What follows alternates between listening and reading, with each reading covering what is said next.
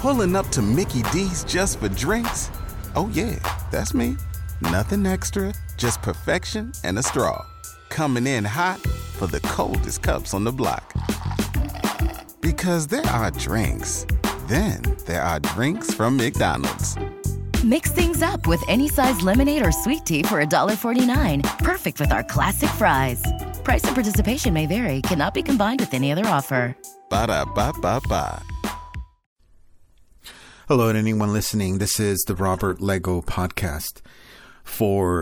Honestly, I'm not sure if I missed one last year. So this might be for December of 22. And if not, it's the first one of 2023 as is the year today. I have some more facts from the bathroom reader we can go through. And then I have some subjects that it feels like they're kind of broad in the categories that they're in, but ultimately they all kind of connect. So look forward to that. And that's because I got into this book that I actually bought almost right when it was out because I really like this author. And if you are a listener of the podcast from a while back, a couple years back, I went through and I was planning to read the entire book just in however many parts it would take me.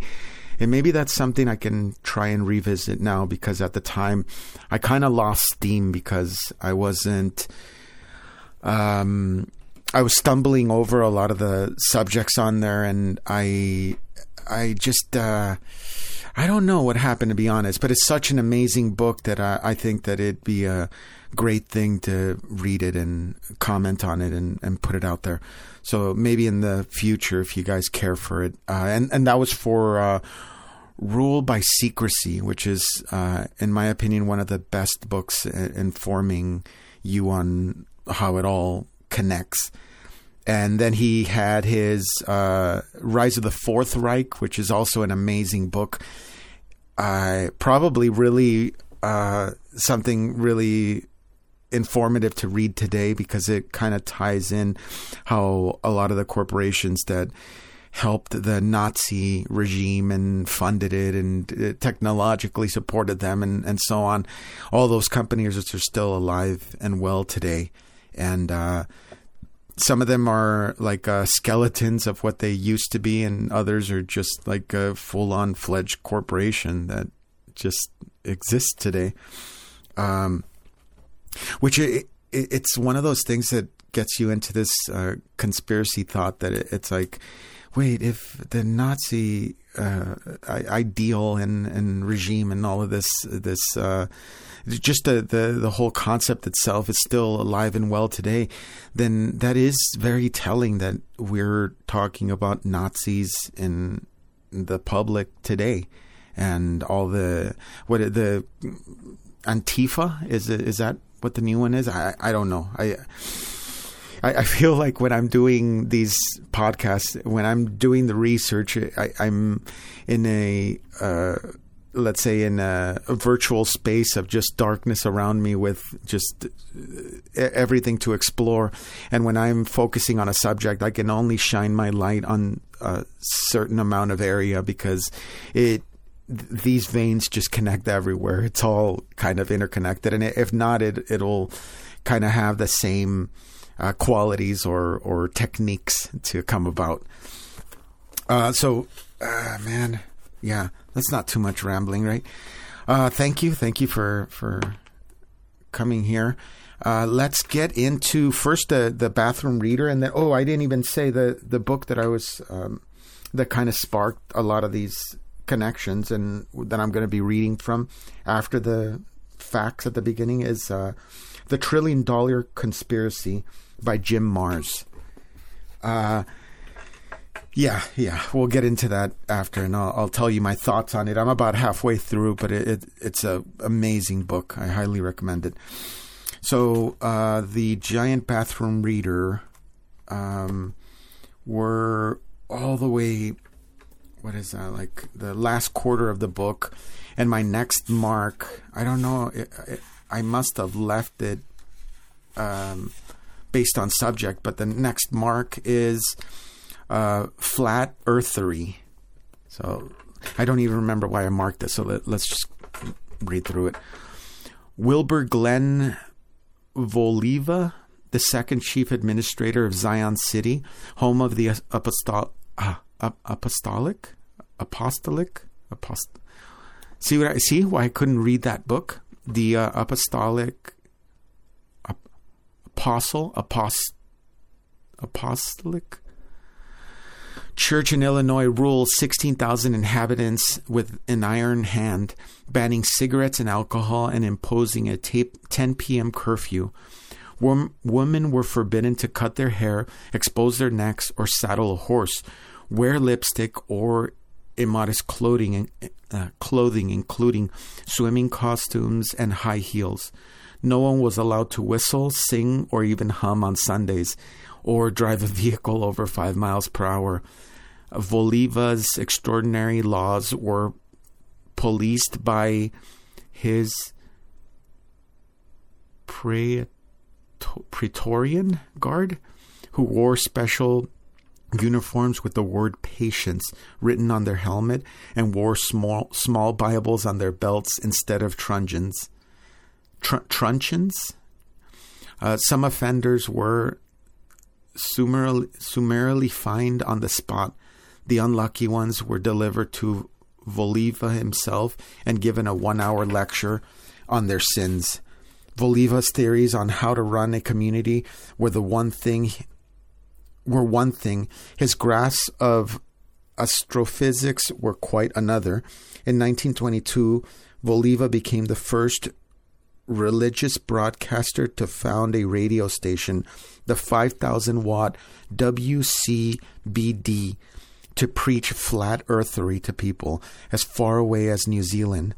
Voliva's regular broadcast taught that the Earth was a saucer shape, that the North Pole was positioned at the center, and the South Pole was a crust of ice running around the outer rim.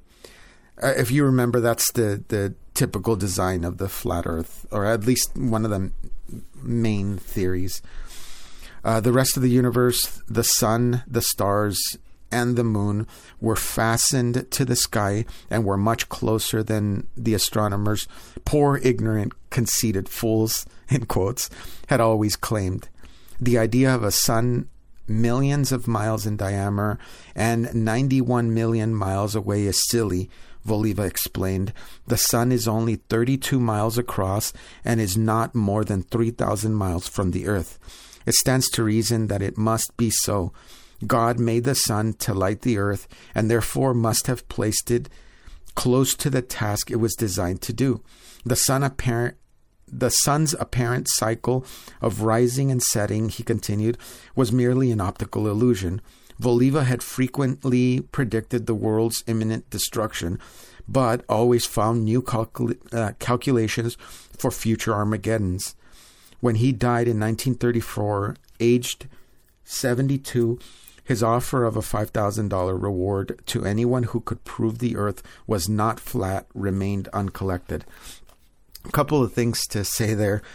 The $5,000 reward is kind of like the Magic Randy Supernatural. I guess it's reward also. What is his name? James Randi? The magic, $1 million paranormal challenge. Here we go. James Randi Educational Foundation. So this guy offered essentially $1 million to anyone that can reasonably prove anything supernatural to this guy. And up to the point when he passed away, there was nobody was able to collect it. Where does it say? 96, one of his friends, Rick Adams, donated $1 million for the prize. Oh, yeah. So he did it, I guess, as a dare, and it started climbing up, and it ultimately just sat there with $1 million for anybody that can prove it. But this is I feel like it's an interesting thing that might not be as simple as, whoa, look at that right there. Look at it. It's almost like in Mysterious Universe, they often mention that the supernatural has a very unique quality to it, that as the harder that you try to pinpoint it and kind of prove it or record it or do something of the sort, it kind of dissipates. It kind of backtracks from it. It makes me think of the way that they explain quantum mechanics, where the observer's perspective actually affects the experiment itself. If that sounds cryptic enough, that's really how it always is. They say all these statements that don't really make sense, but anyway, yeah. So he offered that money and they didn't. And I'm wondering if it's something similar with this, because he's offering $5,000 in 1934 for somebody to prove it. And I gotta say, there's some tests that I've seen online where it really makes you scratch your head. And I was not necessarily into the whole flat Earth idea, but I have to say a lot of the examples really made me question a lot of the things. And so when I went up to Colorado, you can see on probably, when was that? I would think no more than 5 or 6 episodes back from this one that you're hearing now. I did a couple tests there, and I obviously in Colorado, you're at the Mile High City. So factoring that in, there's a whole different set of things that I felt I can test there versus the sea level or closer to the sea level, which is where I live in LA. Where it's not even that many feet up from the sea level, because I know on my old route they had tsunami warning escape routes and the such. So in LA you can drive less than 30 minutes and be at the beach. So yeah, take of that what you will. And I do have to say that my test didn't prove the flat Earth or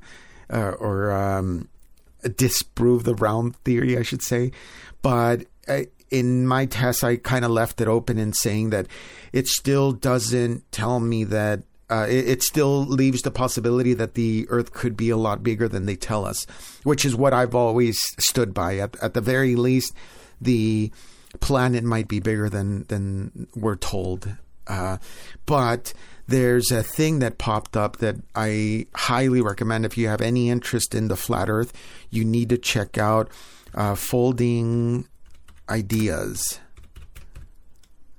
And it's a guy named, I think it's Dan Olson.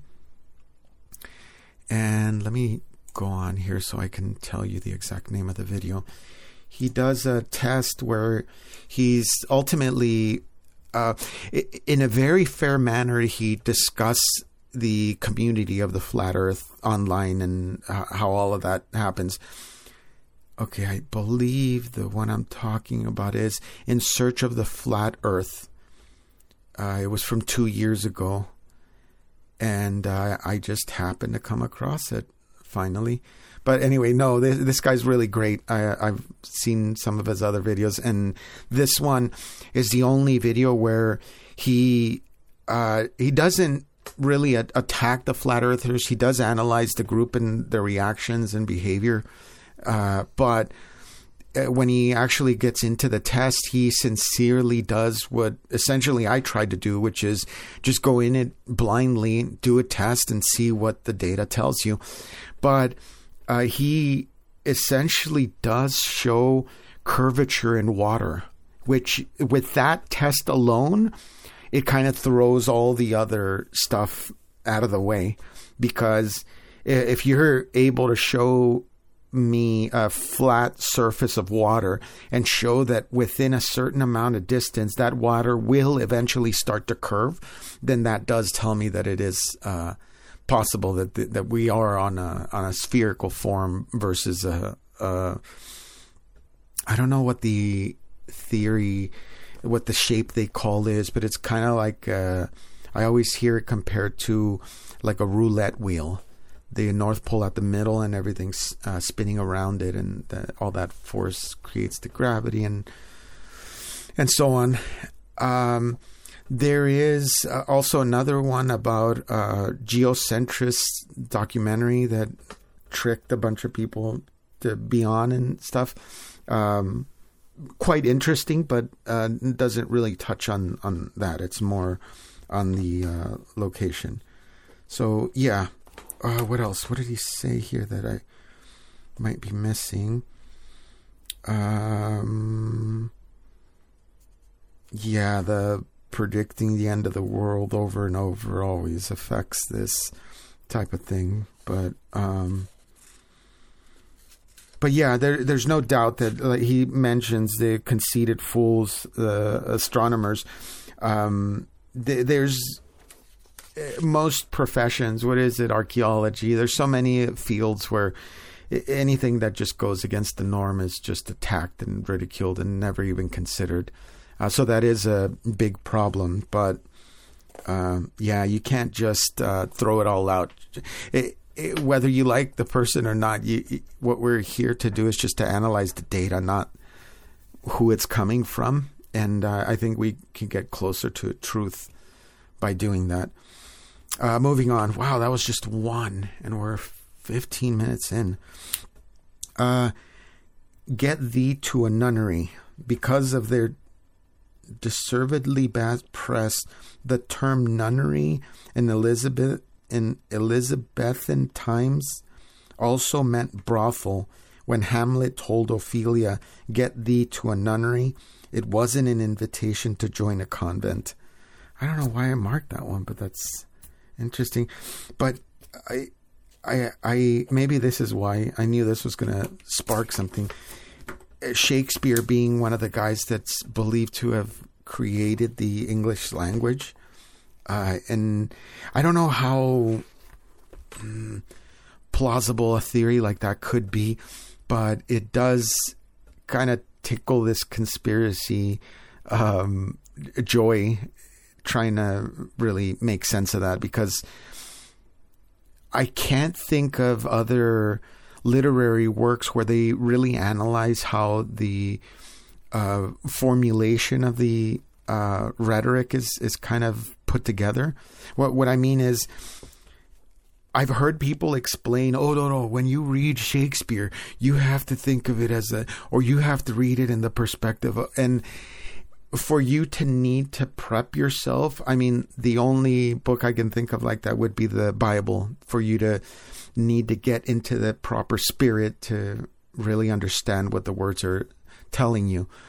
But in Shakespeare's sense, it's almost like the way the character Yoda in Star Wars speaks, where it's the... I wasn't great at English.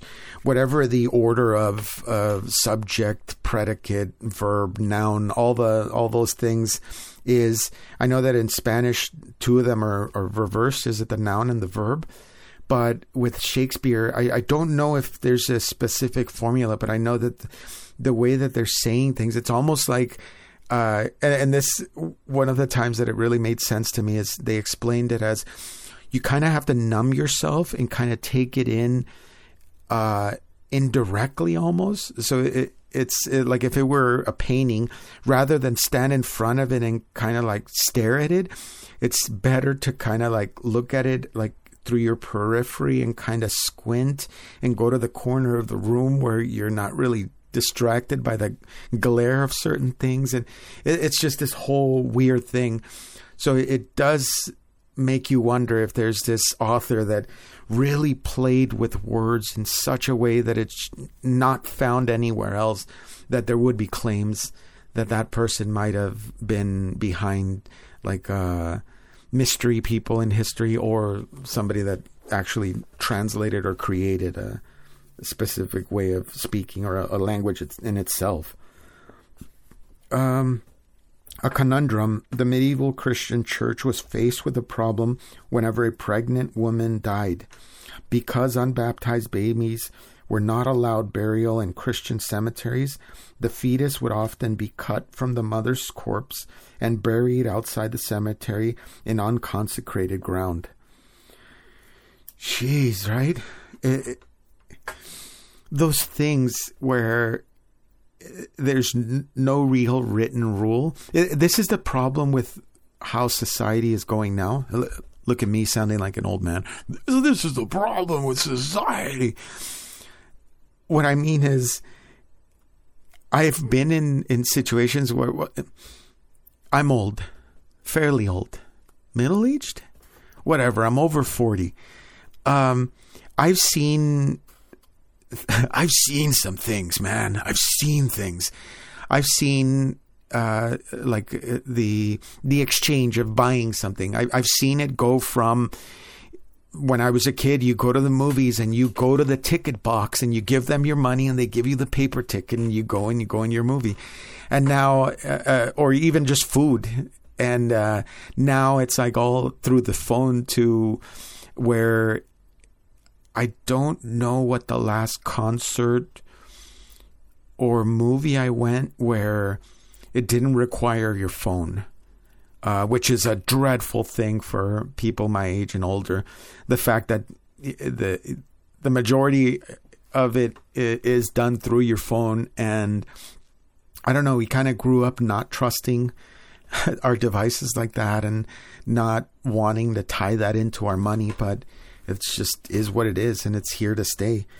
And when those systems fail, it's so crazy. Like I've complained before where I've put money in. I was at a movie and the ticket thing, there's no people at the register, or no, I think there was a huge line. So I went to the machine. The machine ended up charging me twice. So then I had the choice of either standing in that long line to get the refund. So I decided to just go home and call, of course, the automated service. Again, look at how every step of the human interaction, if it was, put it this way, if it was a one-on-one exchange between two people, I'm not talking about deceiving the corporation or anything like that. I bought a ticket, and when I got the receipt, it said that I bought two, and then I can easily just turn to the guy and be like, hey, dude, it's just me. Look, I got charged twice. Oh, excuse me, sir. Let me see. Yeah, clearly you did get charged twice. And then I would just immediately get a refund. Even if there was an issue or something with the computer, something happened, the guy would get the manager and they'd manually go and whatever, cancel the transaction, reverse it, give me my money back. But with what happened in this modern day, I got charged twice. I didn't want to stand in line for 45 minutes to get my, whatever it was, $7 back. So I went home. I made a phone call. I went through all the automated service, because why would they pay somebody to sit at the phone and keep their customers happy, right? So I went through all the options multiple times. I had to recall and make sure that I wasn't missing the option. When there wasn't a thing for problem with billing or problem, something that kind of pointed to my issue, I ended up just leaving a voicemail in the general thing, and it says, we'll get back to you in so many days or whatever it was. And if I'm not mistaken, I believe I also jumped on the computer and sent an email asking about this. And I, in the end, just let it go. You know what? I'm like, as it is, I've already sat on the phone a bunch of times. I wrote an email. I did all this. And how much more am I going to need to do to get my $7 back? But this is my point. That this is that in this sense, I guess it's more ignorance or inexperience to an unforeseen circumstance. And how terrible that you're doing. It's like, man, I'm trying to think of another example where they have like this one rule. Like, okay, here's one. I was at at an airport. Maybe that it doesn't make sense. I'll throw this one out, and if not, we can just move on. I was about to board a plane, and in my backpack, I had a beer, and it was this really smooth beer. I believe I drank one the night before, and then I had an extra one, and I said, you know what, I'll just take it with me. I'll check my bag, and maybe I didn't, maybe it was on my carry-on. But point is, they found the can, and although it was sealed, there's no danger in it. They're like, sir, you're going to need to throw it out. And I want to say, no, that wasn't one that I wanted to save the can. But anyway, they're like, yeah, you're going to need to pour it out here in this trash can. And I said, well, can I just drink it instead? Man, I'm not even sure if I'm mixing up two stories, because this happened with the soda once and with the beer another time. And the security agent, the BS agent, the actor there that's pretending to keep us safer, said something along the lines of, you're welcome to drink it if you want. And I'm like, really? Yeah, go ahead.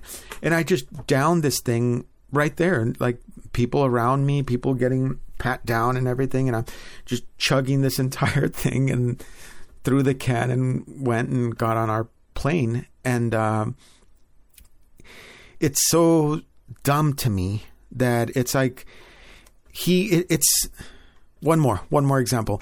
And this is even maybe a further stretch. It's kind of like when you go to, I mentioned this one before, when you go to a theme park and you see, let's say there's a churro vendor and you want a churro and you know it's going to be expensive. So you're like, you walk up, hey, can I get a churro? How much are they? Whatever amount that they say, he might say $15-20, and you're just like, okay, I'll have one.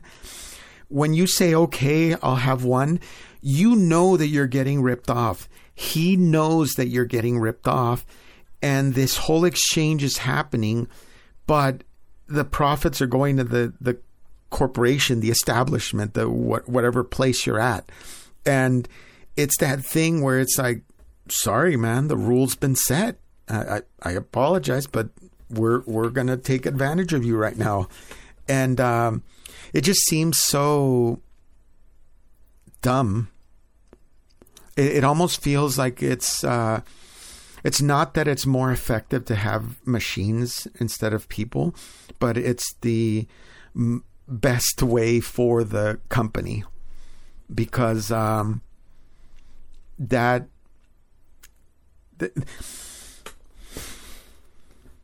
just can't get off this subject, huh? On Friday last week, I was talking to a mechanic, and we were talking about how there's a wage shortage and not a wage shortage and not a labor shortage.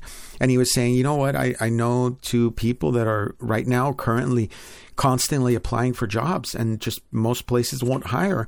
And then we pointed out a specific fact that most fast foods and a lot of, he pointed out a lot of Asian restaurants, ever since this whole thing went down, the end result of catching pedophiles around the world, that thing that got us all sick around the world, that thing, when that was happening everywhere, a lot of the restaurants really gutted their staff to the point where you got one or two guys in the back cooking, which are going to show up before they probably got the least affected, maybe.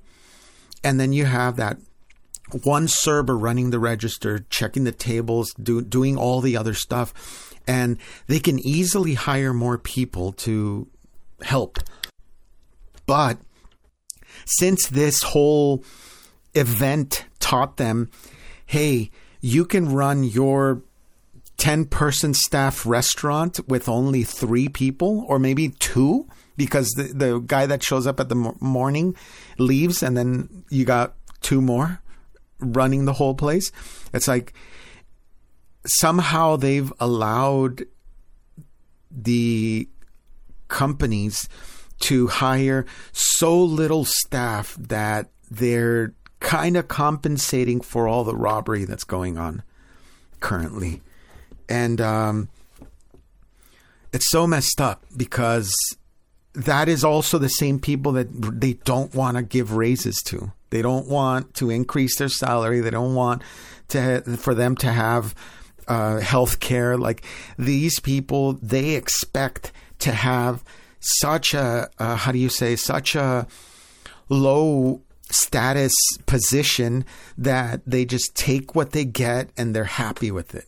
That's what they want them to feel. They cannot complain. They cannot ask for more money. They cannot ask for more hours. It's such a sad state of affairs. And it feels like maybe at least now, I've been thinking about this lately, it feels like one of the only things you can truly do is just kind of almost like hoard your money as much as you can. Be as money savvy as you possibly can. I'm not saying don't go out, but limit that. And have that understanding. Although, let me search this real quick. Here, I'll make a note because we're going to go back to that. This tangent's been going on too long. But yeah, I'll cover a topic on how what I think is the only thing that we can really do right now, because it does seem a little difficult to kind of fight back when all this stuff is going on. All right. Should we do maybe a couple more and then we'll get on to the show?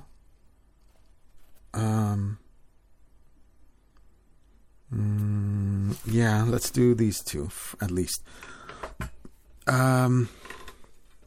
Makeup punishable by death.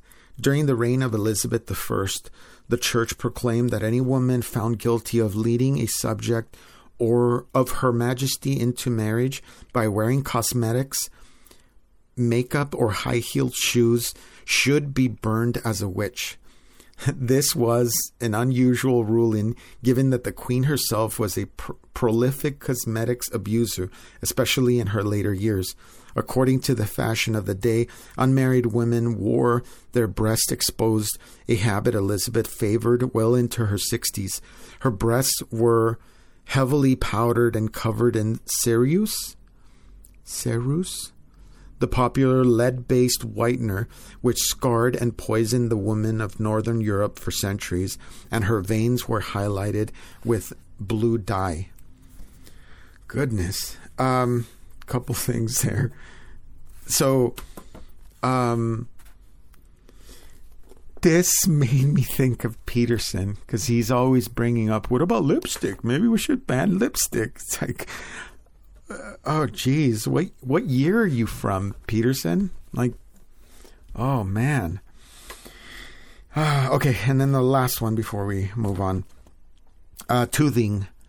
Early British dentures were mounted sets of human teeth extracted from corpses. Toothing in early 19th century was big business, and the teeth of dead became valuable commodities.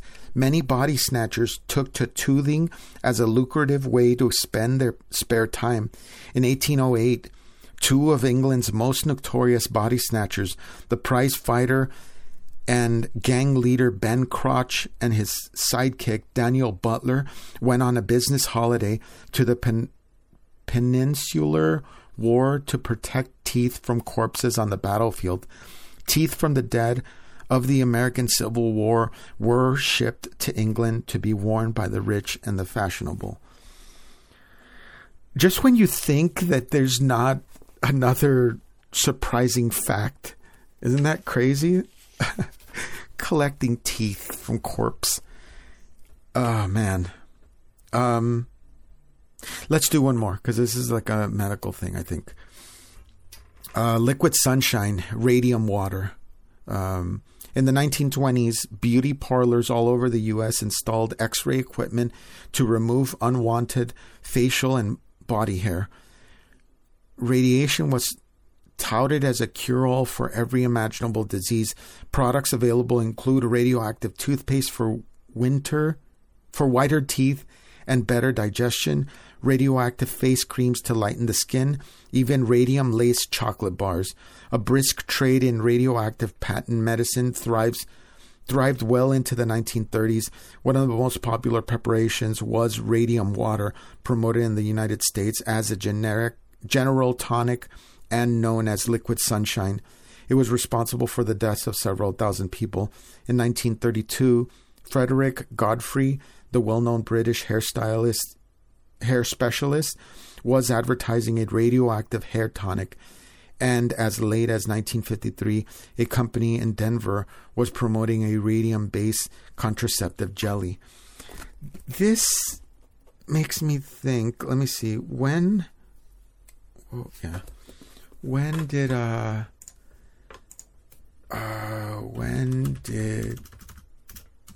did we radiate vegetables? Yeah, let's see. Was it the 70s? Because, people didn't know back then. And 1979? No, that was a meltdown. Vegetables. Yeah.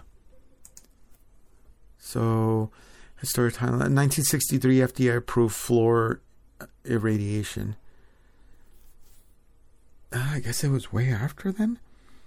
How interesting that in 1953 they had, they're like, oh, there was a product, but we were doing it after that too. It's almost like they really thought that this was some miracle thing. Hey, radiation, the new thing. And they were ingesting it every possible way. And then when they're like, oh no, people are actually dying from this, we should stop this. How about we irradiate the things we consume?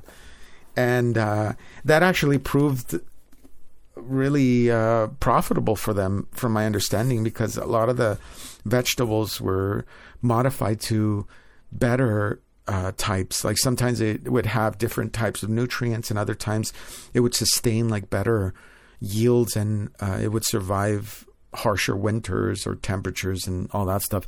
It's when they start finding out that it's like, hey, and this thing like is immune to these poisons, that's when it's shocking. But then it's interesting because sometimes those tests will kind of hint that this might not be the best thing to be putting into people, and then later it comes out that, oh, actually that's really, really bad for you. It's actually going to kill you little by little. You should stop doing that.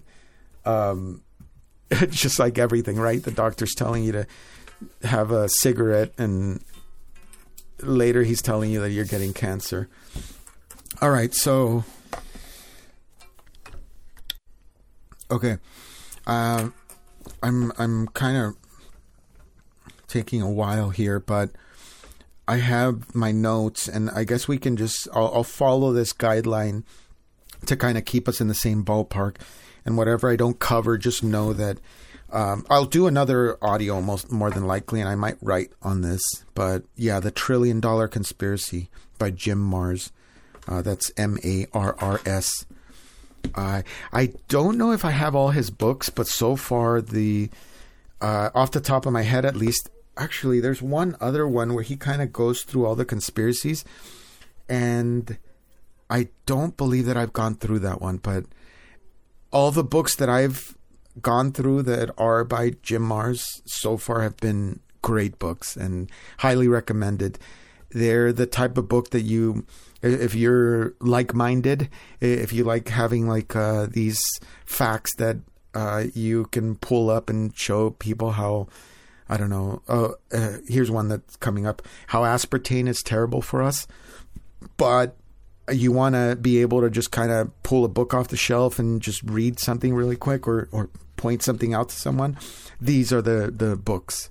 They're very informative and very source heavy. So yeah, they're great resources.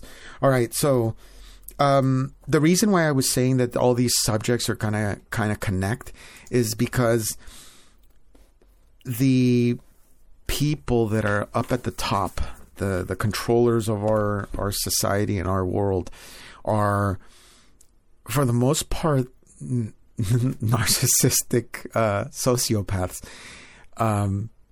wait, let me find this. Sociopaths can't.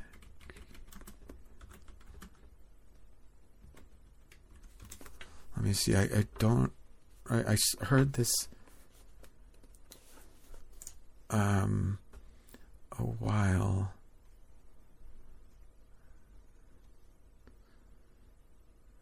No, sociopath. I'm not finding the exact thing, but it was essentially saying that sociopaths are not a creative mind, that it's more like a narcissistic trait, that it's like it's me. And what you essentially get is somebody that's just there to corrupt the system. They will essentially just try and figure out what they can get out of the exchange, and beyond that they really don't care if the world turns to muck. So these are the type of people that are very dangerous in positions of power, and ultimately, because as you know, like for example, a police officer is a position that has power and authority, and those that kind of grew up without that, or people that crave that type of attention, are going to be more leaning towards that direction. No different than if somebody wants to be famous, then they're obviously going to be more leaning towards avenues where they can express their opinion more and get the attention that they desire. And but the bad thing is, though, that these, for example, the pharmaceutical industry, which is mostly what we're going to focus on for this show, is 100% victim to this whole setup, that all they have to do is just get one of their cronies into the leader position, and then ultimately from either the head of the company or pharmaceutical go into government or vice versa. And ultimately they're just giving them like just thousands and thousands of dollars in their pockets. And I mean, later it comes out and it really doesn't matter, because what's done is done. And then the people are suffering for these like backdoor deals that, I don't know, give medicine manufacturers the green light to give us something that might not be the best for us. All right. So let's see. Of course, the main thing that comes up with that, and it's a subject that I've hesitated currently because it's under so much tack, and that's vaccines. The whole subject is it's just gross right now. I really sincerely thank God that I was able to make it through most of this thing without having to inject myself with this, what is it, recombinant DNA freaking thing that's modifying our insides, and who knows what it's doing down the line. Like I honestly just thank God that I was able to stay working, and I really did not have to stick this thing that they're not really even sure, and they can't even guarantee is safe or effective or anything. I've talked before on how even now when you go and you do this is one of those things that you can prove to yourself. Next time you have to do a test for this thing that's going around, this invisible monster, invisible. The test that you're taking, if, for example, you have insurance. I know there's a lot that are quote unquote free. You just go fill out the form.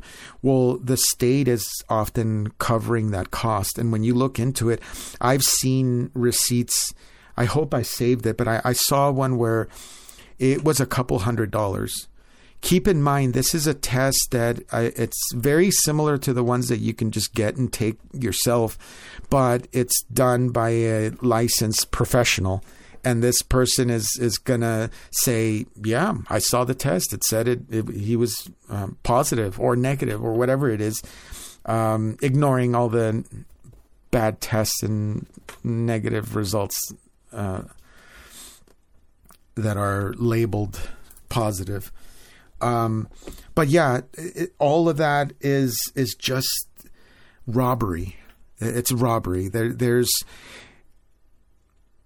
I don't know for a fact, and I'm not even sure if I can access all that information to prove or disprove this, but it looked to me like a lot of these are essentially just medical establishments, clinics, what have you, with they're trained professionals, but a lot of the locations that you saw on the streets were not like seasoned nurses that are not getting enough hours and doing some extra thing or doing some philanthropy work on the side to help their fellow man.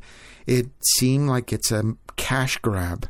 They set up a little thing. They do, I don't know, 100, maybe 200 tests a day, and they're pocketing easily thousands and thousands of dollars from the state.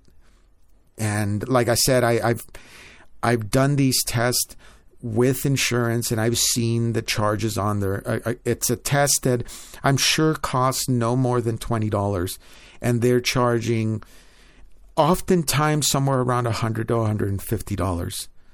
If that's not upselling something ridiculous thing in a time when you're terrified that people are dying, it's just so backwards to make people fear this thing that has such a monumental survival rate, yet have people stick more dangerous things into their veins and do all this other song and dance that anyway, enough about that. Okay, so let me show you something for it, I guess, in order to kind of like kick things off.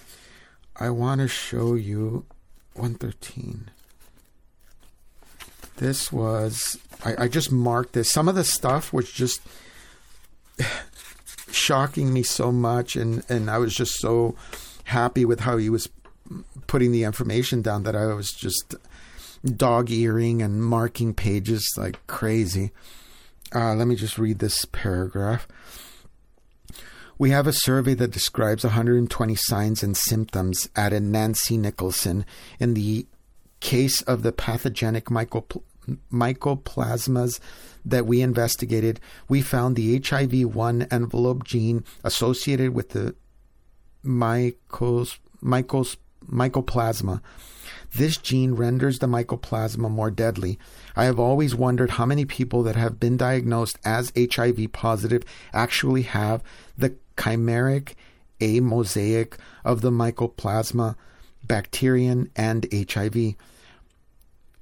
Reportedly, there are 10 strains of HIV. HIV-1 promotes AIDS by compromising the immune system, whereas HIV-2 does not promote AIDS. The other 8 HIV strains are included in the biowarfare arsenal. The pathogenic mycoplasma can promote a non-HIV AIDS that mimics the symptoms of AIDS. No one will talk about this, said Nancy Nicholson. The mycoplasma have been genetically engineered with pieces of genetic material from other pathogens, such as brucella. Brucella is a substance that they really warn against. It's believed to be one of the main reasons. Oh, wait, am I getting ahead of myself? Brucella. Yeah, let me just keep reading. If not, I'll owe you that fact. The mycoplasmas are often cofactors with the Lyme disease microorganism. All these emerging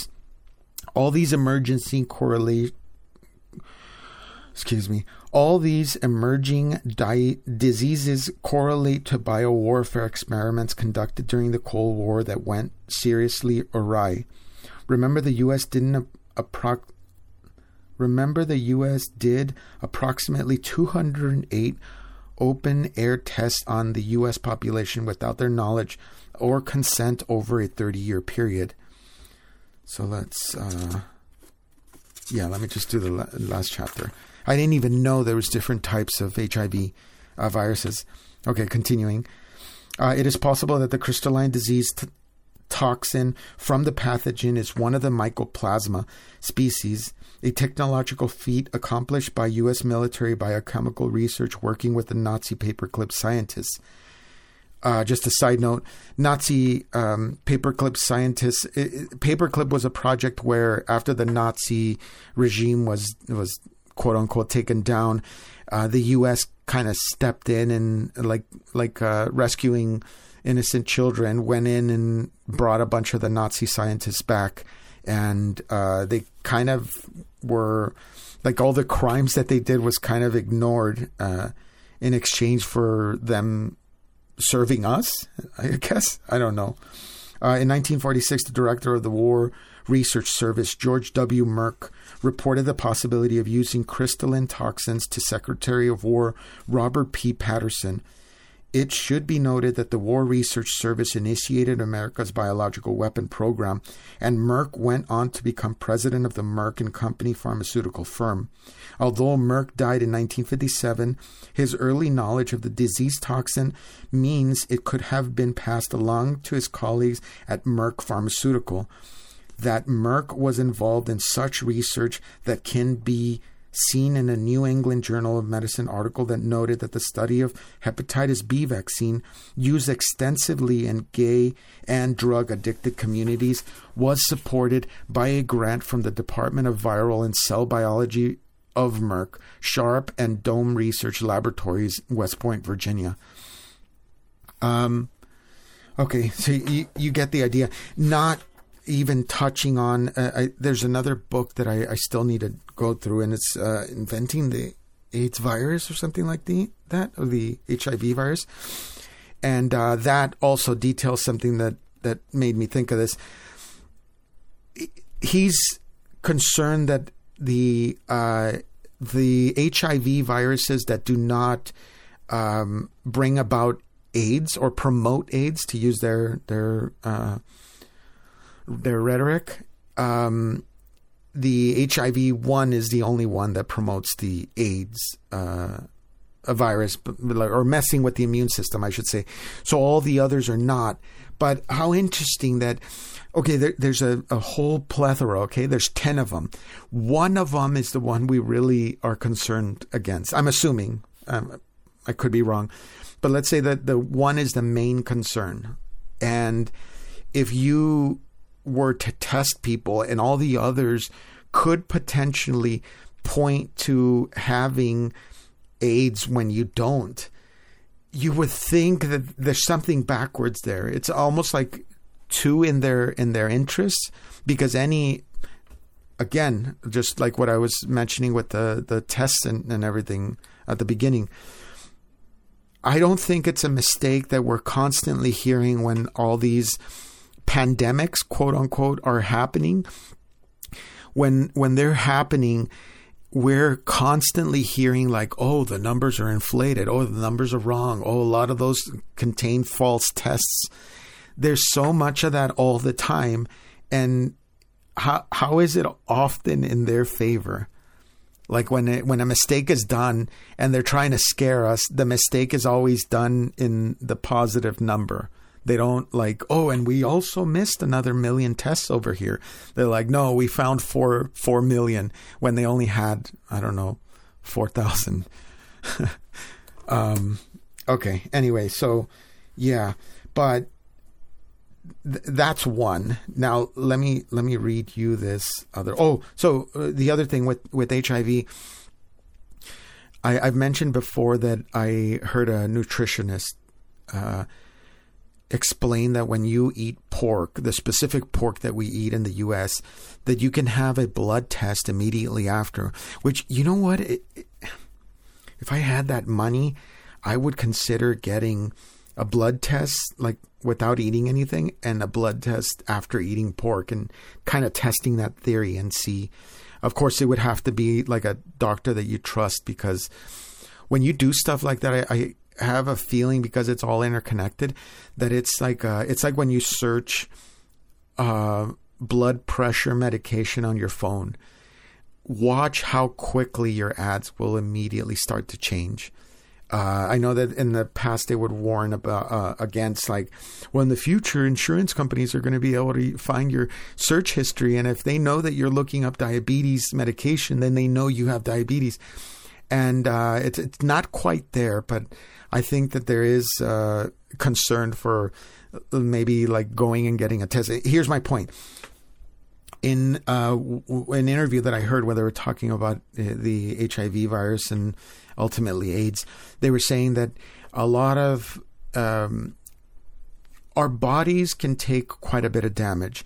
And when they're in recovery, they will show signs of that lack of health that it has. And the recovery that needs to still happen.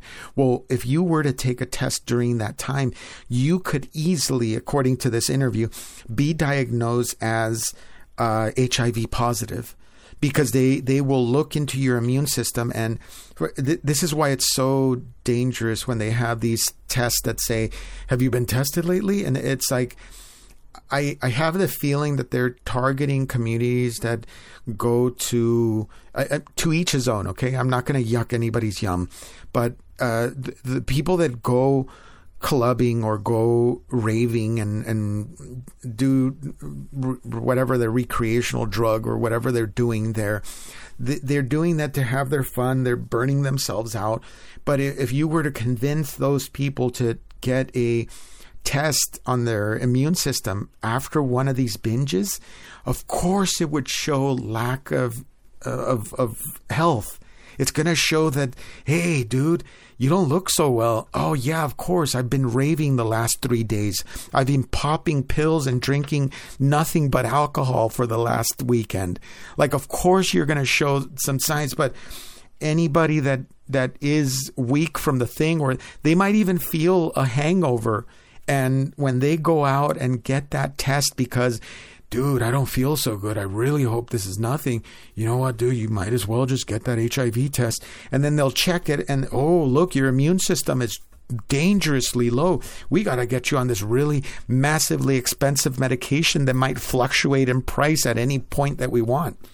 It's like, it's such a sad state that it's like, I'd like to know stats on how many of these diagnoses are negative, or how many people go into remission. Like how many people, I'm always looking for those stories of, hey, this person was helped by this medication because he took it for this amount of time. And hey, as soon as he finished, look, his health is perfectly fine and he no longer has to take it for the rest of his life.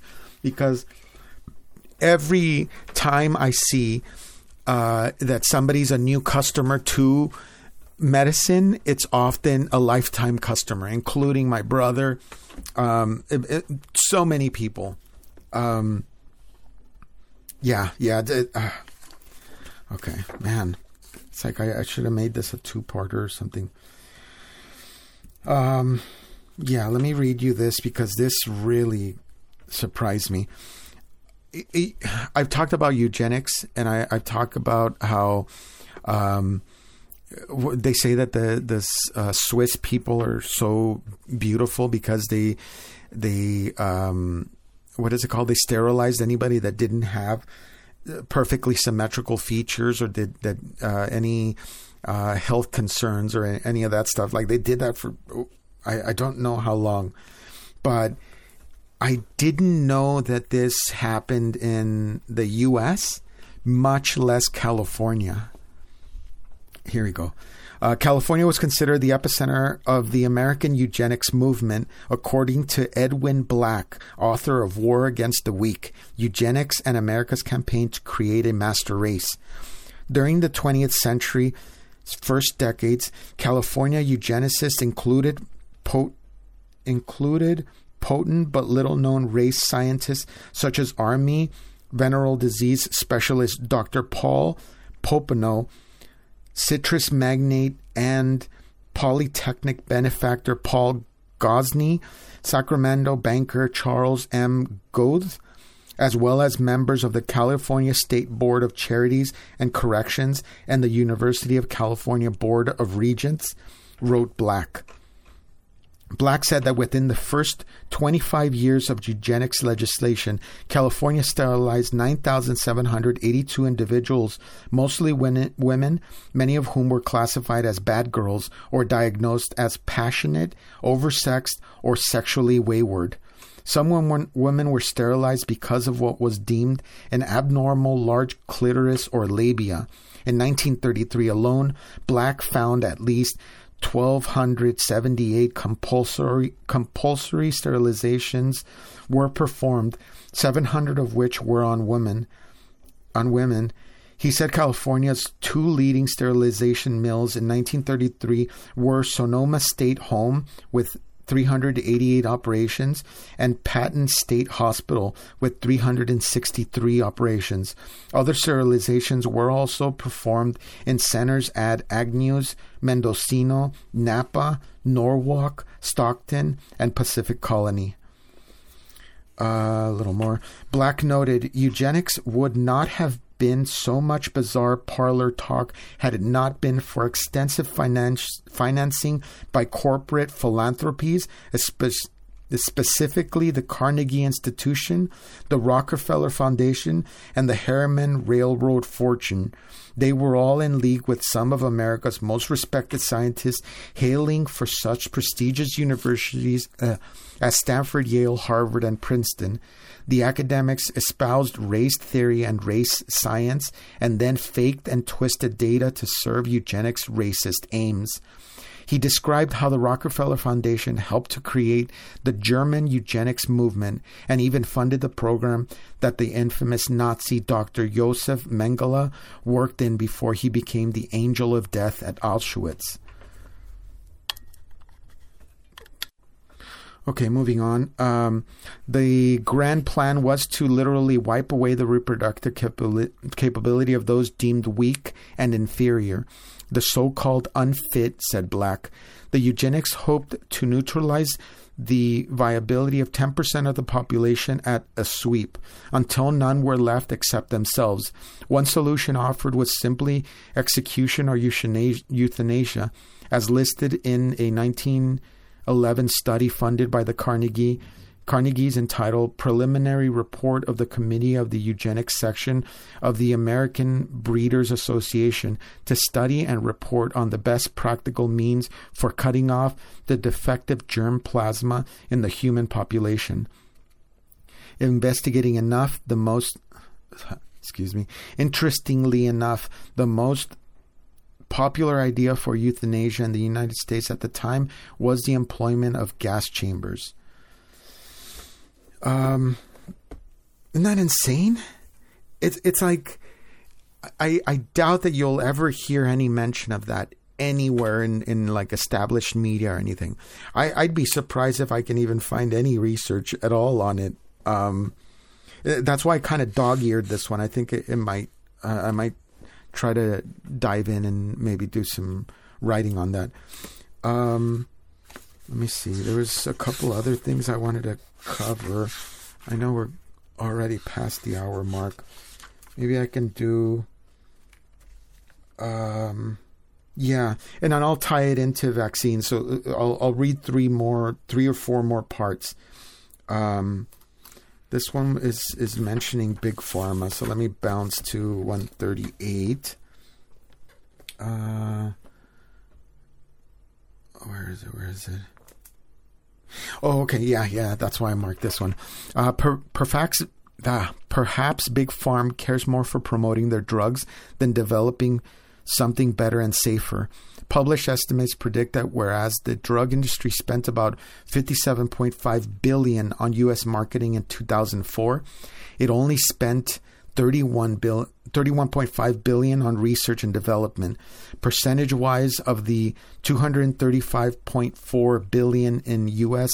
sales in 2004, promotion consumed 24.4% of the sale dollar, while R&D took 13.4%. In other words, it turns into development and then it just turns into a business. It kind of makes me think of, this is a bit of a stretch, okay, but I don't know why my mind linked these two together.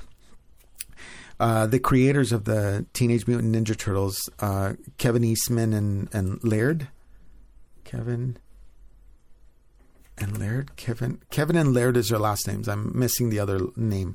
But anyway, they originally created the Turtles. And as this thing grew, it grew to such an extent where they were so far away from the creation of it. They were just sitting in meetings, boardroom conversations, and just so much of the stuff that they really didn't have a passion for, that ultimately they kind of had to take a step back and be more on the creative side, because they were kind of miserable, because at first, I mean, they're creators, they're artists, and that's what made them happy. But I guess the proper way that they could have done it would be to build a team around them and them stay at the creative level and / artistic level, and have everybody else handle most of the business side. Because they said for a certain time, all it became was just trying to protect the what's it called? The intellectual property, just suing anybody that copied it, and just in and out of court constantly. And it's just paperwork and nonsense. But the reason why I quoted this one, let me find when was so in this talks about, okay, so it was 2004, and let me see. You know, come to think of it, it's kind of like any corporation. I say this because I've even in my line of work, working on elevators, I've worked at companies that weren't the greatest, and I've also worked at companies that had a better reputation, but I saw them go from respectable, and I'm talking about on the employee side. I don't know what the customers essentially thought, but it became a company of like pointing fingers and everybody just covering themselves. And ultimately that did such harm that a lot of people don't really want to work for that company, me included. And when you are working at a company and then you have a bigger company buy it out, and then you always hear, it makes me think of this old episode of The Simpsons where they buy the power plant, and these, I think it was like Swedish guys are like super nice and sweet and everything. And then ultimately little things start changing more and more.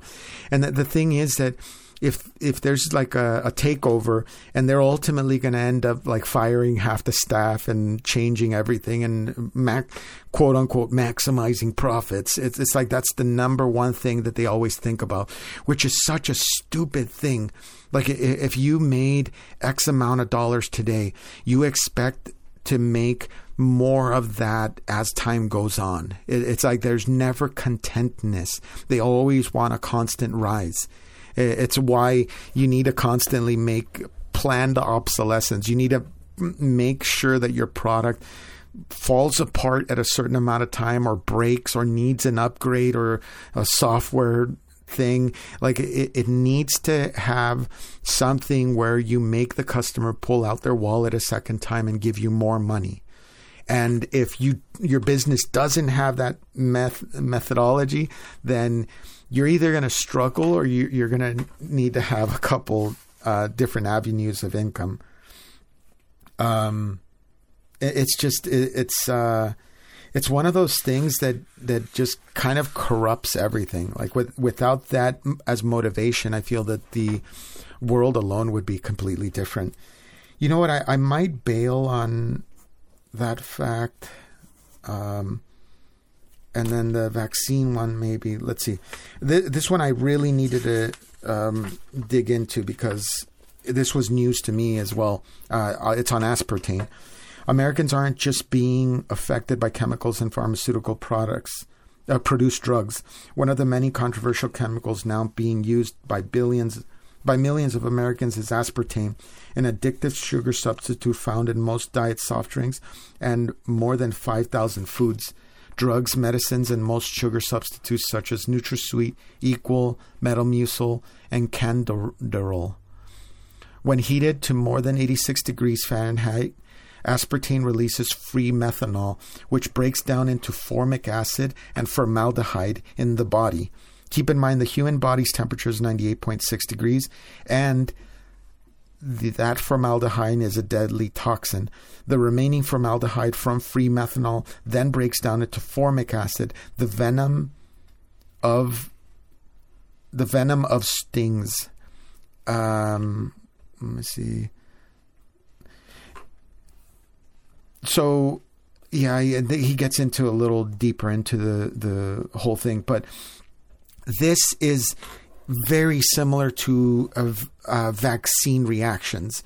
So the formaldehyde so it only has to get hot enough as 86 degrees. So the main place where I see aspartame, and good luck finding a replacement or a substitute, is in chewing gum and a lot of beverages. With beverages, it's a lot more easy because you can find natural sugar or organic sugar or those type of alternatives.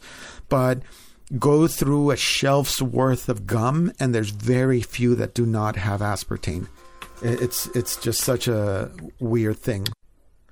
So I've come across, actually, I know I have a screenshot of one. I'll read that to you before.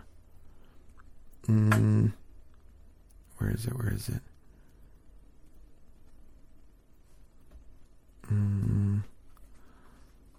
So, come on. Yeah, here we go. ABC News journalist breaks her silence, reveals she developed a heart condition due to the COVID vaccine. This is, what's her name? Oh, come on. It doesn't say her name. Come on, man. Okay, I'm gonna need to bring that up, but just search that and you'll come across it. There's there's a couple others that have popped up, and I've tried to collect it, but again, it's a difficult subject to really cover. So I need to prep so much more to cover that. So they're putting this thing in chemical in products that are generally kept cold, because gum is you don't want it to melt, so it's always stored in a cool, dry place. It's put in beverages, diet drinks, processed foods that are dehydrated. Like, oftentimes when you find aspartame in something, it's almost like they know, and it's not anything that you're going to heat by any amount. And so if they know that it only takes 86 degrees for it to heat up, then you can almost guarantee that nobody's going to drop sick after immediately consuming this thing. So when somebody feels sick from formaldehyde poisoning, they're going to be so far away from the thing that it's just going to show as I don't know, they died of whatever causes. And with vaccines, it's often the case. Like, people are not just dropping dead immediately after they're injected. Like, they feel fine. They might feel a little bit of pain, and then the pain starts to increase, and they feel sick, and then they lie down. And it's like after a couple days of the vaccine is when people die or feel ill or show like crazy, paralyzed reactions or autoimmune reactions to their body. Like, all those things are not something that the slave, the zombie, as to use his words, Jim Mars, the zombie that's injecting you, he doesn't know at all. Like, if you remember when I went to the theater and they were asking about did you get injected? And I'm like, no, I'm sorry, why? And I'm thinking, as I'm looking at this guy, I'm like, you're not a medical practitioner and you're asking me something personal about my health. And I said, my family has adverse reactions to the formaldehyde in vaccines. I said something like that. And he just looked at me puzzled and he's like, oh, okay. And it's like, why are you asking a stupid question that it's not gonna matter? I get it if somebody made you ask that question, but what are you saying in reaction to something like that? Do you think somebody is I don't know, hiding something that they're going to reveal by you asking, like, why aren't you getting this medication? It's just anyway.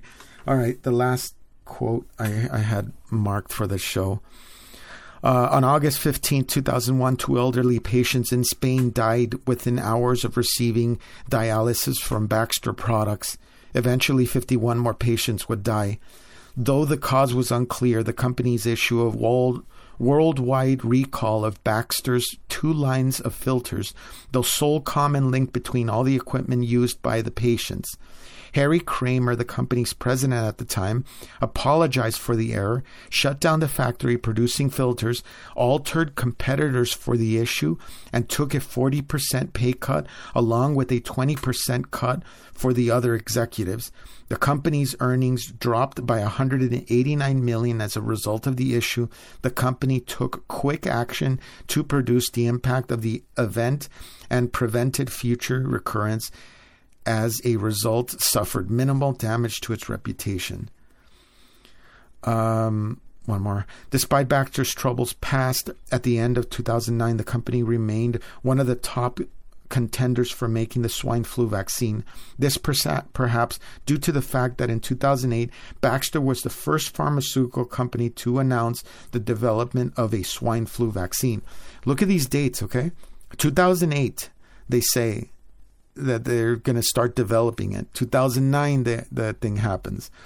What is suspicious about the timing of Baxter's 2008 announcement is that the company applied for a patent of several viruses, including swine flu, on August 28, 2007. See what I mean? Problem, reaction, solution, Hegelian dialectic. Anyone? Nearly 2 years before the disease was said to have suddenly appeared in Mexico, the fortuitous timing of Baxter's patent claim provided much gist for the mills of conspiracy theorists.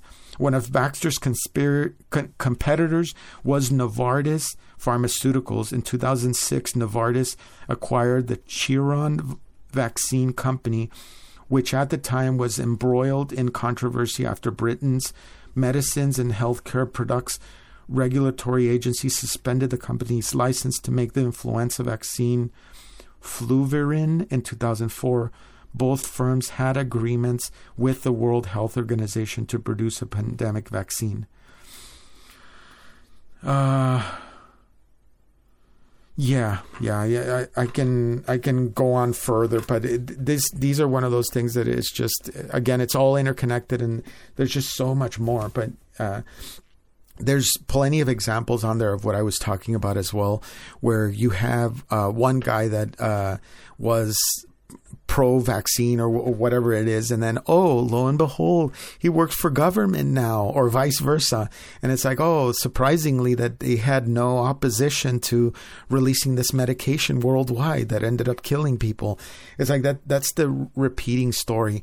But this is the interesting thing that, and the thing that I made a note about, which I was going to touch on, I guess that could be the ending note. But it's interesting because, again, in my life, I've seen things grow, and I don't know if some of the ones that I saw grow ever even started out good, because like when I was like in elementary school, I remember them introducing the recycle, reduce, reuse whole thing, and I came home like, Dad, Mom, we need to start recycling. We need to do this and this. And I was all gun-ho, planet, yeah, all this hooray, hurrah kind of thing. And that was controlled just like everything else. It's like I said, it's so interesting that it maybe none of it really starts off good, but no matter what, it seems like these parasites, these viruses, these sociopaths, these narcissists just get into this thing. And it's to the point where we're at, we're getting squeezed pretty tight. Like the middle class is getting destroyed so much that there's rich people and there's poor people. And that jump is so crazy that it's like some people that make six figures think that they're rich and they're not. And when we're talking the guys at the top, like we're talking money that doesn't even make sense to us here at the bottom. And again, what I was saying at the beginning, I think one of the main ways to kind of fight back is to kind of unite with family and friends and help one another. It's like lighten each other's burden. And that kind of helps everything move along better. And going back to that theme park robbery that I was talking about, we know that that's how it is. We know that when we go to a restaurant and buy a steak, that is a piece of meat that they bought at a cheaper price, and then they're marking it up for their profit. And there's nothing wrong with going out to dinner, but know that it's probably not a good idea to kind of live off of fast food the entire time and all of that. It's like, if you can afford it and eat a little healthier, like organic, or at least try to avoid a little pesticides here and there and bad cuts of meat, then yeah. And I know things like meat are very difficult to kind of get around, but there is alternatives. And although they say that groceries, same price as going out. There was a thing that my wife was telling me, that the groceries are at a point now where it's actually might even be cheaper to go out and eat than to and it's something that I'm going to look into and see how true that is. I'm sure that there is certain dishes that, without having a giant restaurant that buys hundreds and hundreds of dollars of food every week, getting a discount, it's going to be very difficult for you in your home to feed your family at a cheaper price for some of those dishes. But a lot of the others, I mean, ignoring the fact that you're going to have to do like a ninja move, like, you know, in the movies where they have like lasers pointed all different directions and you got to kind of do all these somersaults and flips to get to the other side. You kind of got to do that with ads now, but most things have recipes online. And I mean, if you have a dish that you like, it might be better to just do meal prep and you enjoy the thing that you like. Unless, I mean, if you're savvy with your money and you're doing well, then yeah, do your thing and enjoy life as best you can. I know that it's tough, and I know that it gets to the point where it really does feel like you're running on a treadmill and it's like you're not moving anywhere. And that's just how this world is run. It's run by a bunch of these people, and the scams that are happening everywhere, in food, in medicine, in education, in buying a car, in buying clothes, and shipping stuff to your home. Every single product has one guy that is like, as soon as he hears a wallet open, he's just like, hey, how about you give me a certain percentage of that over here? And that's why everything is revolved around buy. Do you have this? Do you have the new one? Get the upgrade. Why don't you do this? It's like, kind of get the impression that every time you're thinking of doing or getting something, these people are just like a bunch of black bats just fluttering around everywhere around you. And you got to watch your wallet. Make sure that these things don't like suck up to your wallet and start pulling stuff out, because the scams are deep, and they've been doing it a lot longer than we've been trying to show people. So, unfortunately, it kind of is what it is, but it's not doom and gloom quite yet. It's kind of a funny thing to just end the podcast that way, like love one another. That's the answer. But it really does feel that way. And that's why it feels very biblical in the times. The harder times get, the more reminiscent of the times in those books that it's warning us, the end times and all of that. And it's no surprise that the Bible is teaching us about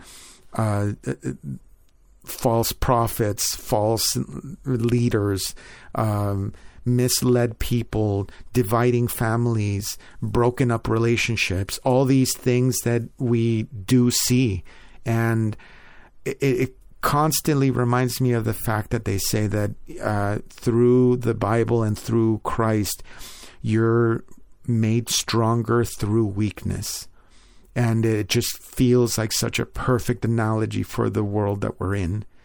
It makes us feel very weak, and some of us are being hit harder than others. And leaning on a book like that gives you strength when you're at your weakest is such a amazing saving grace that you can have access to. And it's no wonder it's always attacked, and they're trying to push us farther and farther away from it. But just keep in mind, all these leaders and false prophets and politicians and representatives and CEOs and what have you, they're all flawed. All that is meant to fall apart. None of the stuff here is meant to last forever. And maybe it could serve us really well to have that in the back of our mind at all times, and to realize that no matter who it is that's standing in front of you with a cape and an S on their chest, they're not your savior. A person that's going to stand like that in front of you is never going to be your savior. You're being misled, and you need to watch out. And love yourselves. And I really appreciate for you making it this far.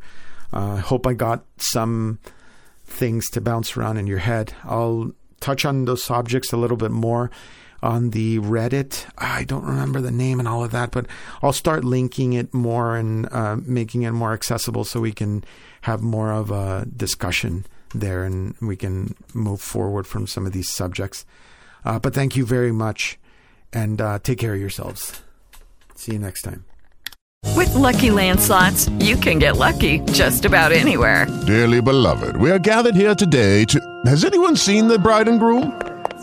Sorry, we're here. We were getting lucky in the limo and we lost track of time. No, Lucky Land Casino, with cash prizes that add up quicker than a guest registry. In that case, I pronounce you lucky. Play for free at LuckyLandSlots.com. Daily bonuses are waiting. No purchase necessary. Void where prohibited by law. 18+. Terms and conditions apply. See website for details.